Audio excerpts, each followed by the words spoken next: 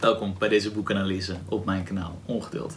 En dit keer over het boek Wetenschap als beroep en Politiek als beroep van Max Weber. Het zijn eigenlijk 2 colleges die opgeschreven zijn, maar die ontzettend invloedrijk zijn geweest op de hedendaagse sociologie en nog steeds veel gelezen worden en behandeld worden binnen de studie. Ik kan het persoonlijk verklappen, want we hebben ook Weber behandeld op mijn minor op dit moment. Maar wie is Max Weber? Max Weber is een van de grootste sociologen van de afgelopen eeuw. En ook een van de meest invloedrijke sociologen van de afgelopen eeuw. Die ook al wordt gezien als een van de grondleggers van de sociologie. Samen met Durkheim en Karl Marx. Wat ook eigenlijk best wel leuk is om nog eens een boekrecensie over te doen. Goed. Zijn voornaamste ideeën hadden met name invloed op rationalisering en de onttovering van de wereld. Dus daar wilde ik eigenlijk hier voornamelijk op ingaan. Maar in dit boek eerst nog even over Weber, want ik vind het een bijzonder interessante man en ik vind het gewoon een ontzettend interessant figuur. Zoals ik al zei, hij is een van de grootste sociologen van de afgelopen eeuw. Hij heeft ook een enorme invloed gehad op de hedendaagse sociologie en hoe er binnen de sociologie gedacht wordt. En wat ik daarbij ook ontzettend interessant vond, is dat hij heeft nog meegevochten in de Eerste Wereldoorlog. Heeft zich uiteindelijk wel steeds meer verzet tegen het leed en de pijn van de Eerste Wereldoorlog. En daarna heeft hij meegeholpen aan de constitutie van de Weimarrepubliek in 1919.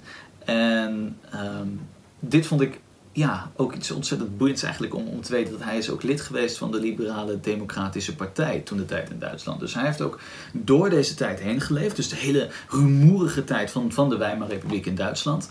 En ik denk dat dat ook een deel van invloed is geweest op uiteindelijk zijn denken. En daar zal ik dan ook straks nog op terugkomen richting het einde. En wat ik dan bijzonder boeiend vond aan zijn werk is dat die rumoerige tijd en die veranderingen van machtsstructuren, een verminderend vertrouwen in de democratie. Ik bedoel, toen de tijd werd de democratie net eigenlijk opgezet in Duitsland. Vind ik mooi om ook weer te spiegelen naar nu. Nu missen we ook steeds meer vertrouwen in mijn optiek. Spreken we ook van een hele rumoerige tijd. En daarom dacht ik dat op zich nu Weber wel interessant zou zijn. Goed, allereerst wetenschap als beroep. Dus hier analyseert Max Weber de wetenschap en wat je als het ware moet halen uit de wetenschap. En wat hij schrijft is dat wetenschap in principe iets waardensvrij moet zijn. Dat is iets wat hij ontzettend belangrijk vindt. Dus binnen de wetenschap moet je waardevrij opereren. En dat betekent niet dat je niet politiek geïnteresseerd mag zijn en dat je daar geen les over mag geven, zolang het maar niet een indoctrinatie wordt van, zolang je maar neutraal blijft in hoe jij de informatie overbrengt en informatie van alle kanten belicht. Daarbij hecht Weber een enorme waarde aan de wetenschap verrichten als het een soort interesse is, als het echt een zingevende factor in je leven is, als het ware. Je moet wetenschap niet verrichten omdat het moet, niet omdat je denkt dat je er veel mee kan verdienen of om andere verschillende doelen die zich op kunnen doen spelen. Maar je moet wetenschap verrichten omdat je echt het gevoel hebt voor wetenschap. Want alleen dat kan ervoor zorgen dat jij ook als het ware een soort creatieve opspeling hebt van ideeën. Dat je weet te spelen met de verschillende ideeën in je hoofd. En dat je er verder mee komt. Je moet echt een soort gevoel hebben voor wetenschap, volgens Weber. En wat Weber beschrijft in het stuk van de wetenschap is eigenlijk, ik zou willen zeggen, een deel van zijn kritiek op de wetenschap. En dat is het proces van intellectualisering en rationalisering. Dat heeft geleid tot onttovering van de wereld. Nou ja, en wat is dat in principe? Weber stelt dat er een proces is van onttovering in de wereld al sinds de opkomst van het christendom ongeveer. Dus voor de tijd van het christendom hadden wij het mystieke, het onverklaarbare. Dus op het moment dat wij iets niet begrepen, dan konden we dat toeschrijven aan hogere krachten. Dus denk aan een regendans, denk aan, is dat misschien een beetje een typisch voorbeeld, maar inderdaad een regendans. Maar denk ook aan het leven in een soort mystieke gedachte. Dus het niet kunnen begrijpen wat precies onweer is. Het niet kunnen begrijpen wat een storm is, wat de dood is. en het kunnen aanbidden van iets dat mystiek is. En toentertijd hadden ze dus allerlei verschillende goden. Dus je sprak van de verschillende goden in de Noorse religies, in de Keltische religies. Als we kijken naar de Grieken, met Zeus, met Hades, met Poseidon. En het waren menselijkere figuren. Terwijl de opkomst van het monotheïsme, en dus de islam en het christendom, eigenlijk een rationaliseerde religie ter wereld bracht. Je had maar één god. En daar kwam natuurlijk nog steeds wel wat mystieke delen omheen. Dus denk aan bijvoorbeeldAszondag. Dus ik weet niet wat preciesAszondag is, maar het lopen met het askruisje bij de katholieke traditie.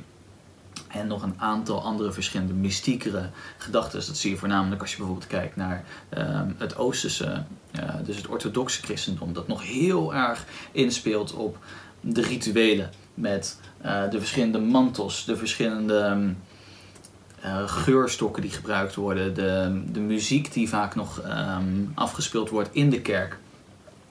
En dit bracht allemaal nog wat mystiek met zich mee, maar het was wel rationeler dan hiervoor. Dan de tradities voor het christendom, om het zo te zeggen.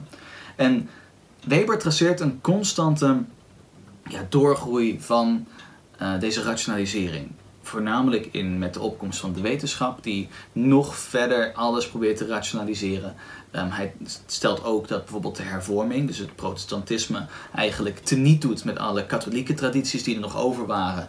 En een nog rationelere vorm van religie is. Maar voornamelijk de wetenschap doet uiteindelijk teniet aan al het mystieke dat nog over was. Terwijl Weber stelt dat het juist het mystieke is dat ons ook een soort doel geeft om verder te leven.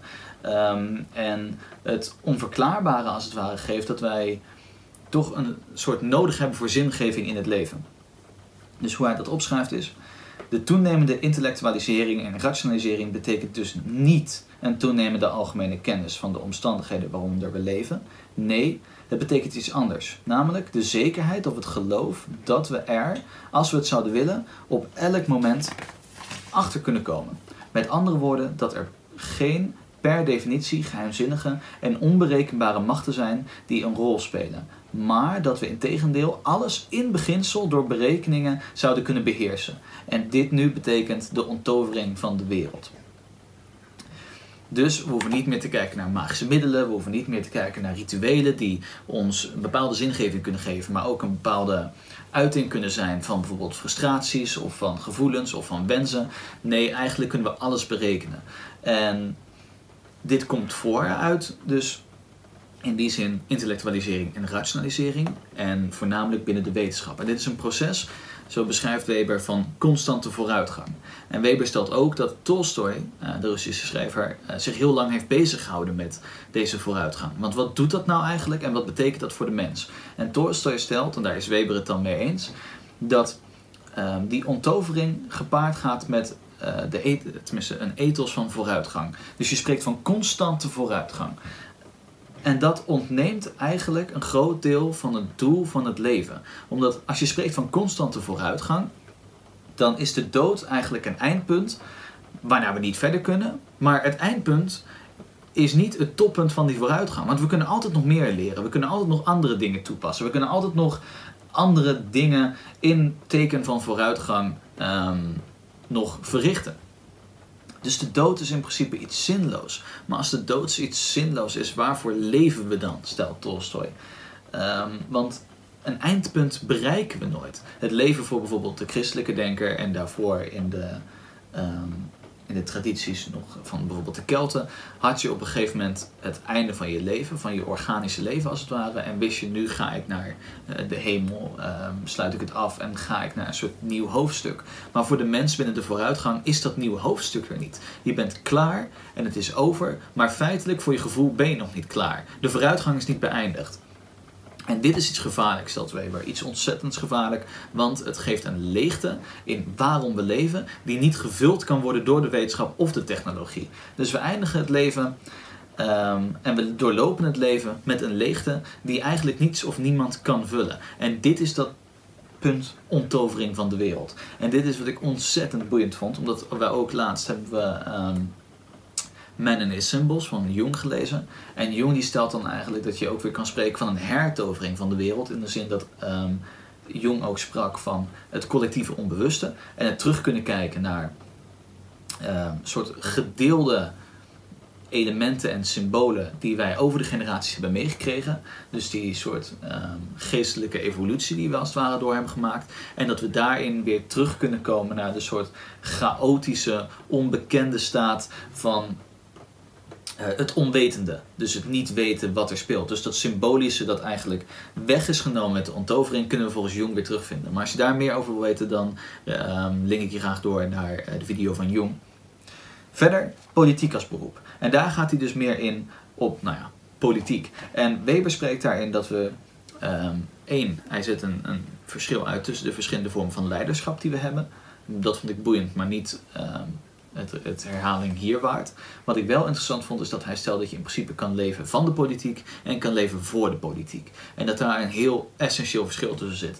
Dus het leven voor de politiek als echt iets willen veranderen, iets willen inbrengen en je willen inzetten voor de verandering van de samenleving. Terwijl het leven van de politiek is misschien wat we soms meer zien met ministers die toevallig hun baan uitzitten en op het moment dat ze ergens beter kunnen verdienen overstappen naar de nieuwe baan. Maar die ook dan bijvoorbeeld niet geneigd zijn om verantwoordelijkheid te nemen, omdat uiteindelijk nemen ze gewoon voor een bepaalde tijd een baan aan en op het moment dat ze iets beters kunnen krijgen is het klaar. Dan is het afscheid en doei. Verantwoording naar de volgende ministers. En hier zet eigenlijk Weber heel duidelijk uit hoe we dus om moeten gaan binnen de politiek. Hoe je een soort doel moet hebben in de politiek en hoe je je echt moet willen inzetten voor de politiek. Ik vond het interessant om te lezen, maar ik moet eerlijk zeggen dat ik het stuk over de wetenschap en de onttovering zelf interessanter vond. Als ik hiermee mag eindigen. Politiek is krachtig en langzaam boren in harde planken, met gedrevenheid en inschattingsvermogen. Het is immers een waarheid als een koe. De hele geschiedenis bewijst het. Dat je het mogelijke niet bereikt, als niet steeds weer opnieuw naar het onmogelijke in de wereld zou zijn gegrepen. Maar wie wil dat? Wie dat wil, moet een leider zijn. En dat niet alleen. Hij moet ook een held zijn. In een heel simpele betekenis van het woord. En ook zij die dat allebei niet zijn, moeten zich wapenen met een vastberadenheid die ook opgewassen is tegen het vervliegen van alle hoop. Nu al. Anders zullen ze zelfs niet in staat zijn door te zetten wat vandaag wel mogelijk is. Alleen wie er zeker van is dat hij niet te gronde gaat als de wereld vanuit zijn standpunt gezien te dom of te laag is voor wat hij haar wil aanbieden. Alleen wie ondanks dit alles kan zeggen, en toch, alleen zo iemand heeft de roeping tot politiek. En dat vond ik wel een ontzettend mooie gedachte om mee af te sluiten. Dat zelfs als de hele wereld als het ware tegen zit, je toch een soort hoop moet houden. Dus zelfs als we ons bevinden in een wereld van onttovering, waarin het mystieke verdwijnt en eigenlijk er geen doel meer is en de politiek een rotzooi kan zijn, moeten we een leider hebben die toch door kan gaan en moeten we alles zelf in vastberadenheid doorzetten. Ik ga mijn best doen de volgende week weer te zijn. Ik heb nog een stapel met boeken die ik wil reviewen. Dat zijn er een aantal kleinere, dus bijvoorbeeld Muizen en Mensen. En eerlijk gezegd weet ik het even verder niet, maar die heb ik in ieder geval liggen. Tegelijkertijd heb ik ook een aantal grote boeken die ik nog wil lezen. En een aantal moeilijkere boeken die ik ook nog af wil vinken. Dus wellicht dat het iets langer zal duren. Ik heb namelijk, en dat wil ik als aankomende boek wil ik dat reviewen, Paradise Lost. Tenminste, die wil ik gaan lezen. Die ligt op de stapel. Ondergrondse notities van Dostoevsky. Ik heb Gombrich, als ik zijn naam goed uitspreek, van Eeuwige Schoonheid. Dus een analyse van de kunstgeschiedenis. Leek me ontzettend boeiend. En verder heb ik als audioboek, maar ook als boeken hier nog liggen. En deze wil ik in ieder geval nog dit jaar afronden. Dus we hebben Thomas More, Utopia. We hebben Dode Zielen van Gogol. En De Idioot van Dostoevsky. Dus die wil ik in ieder geval aftikken. En die wil ik in ieder geval dit jaar ook nog reviewen. Dus die, samen met denk ik Ondergrondse Notities, Eeuwige Schoonheid En hopelijk Paradise Lost als het niet te moeilijk is. Komen in ieder geval op jullie kant op. Maar ja, gezien het formaat boeken zal het misschien iets langer duren. Ik zie jullie in ieder geval snel weer. Dankjewel.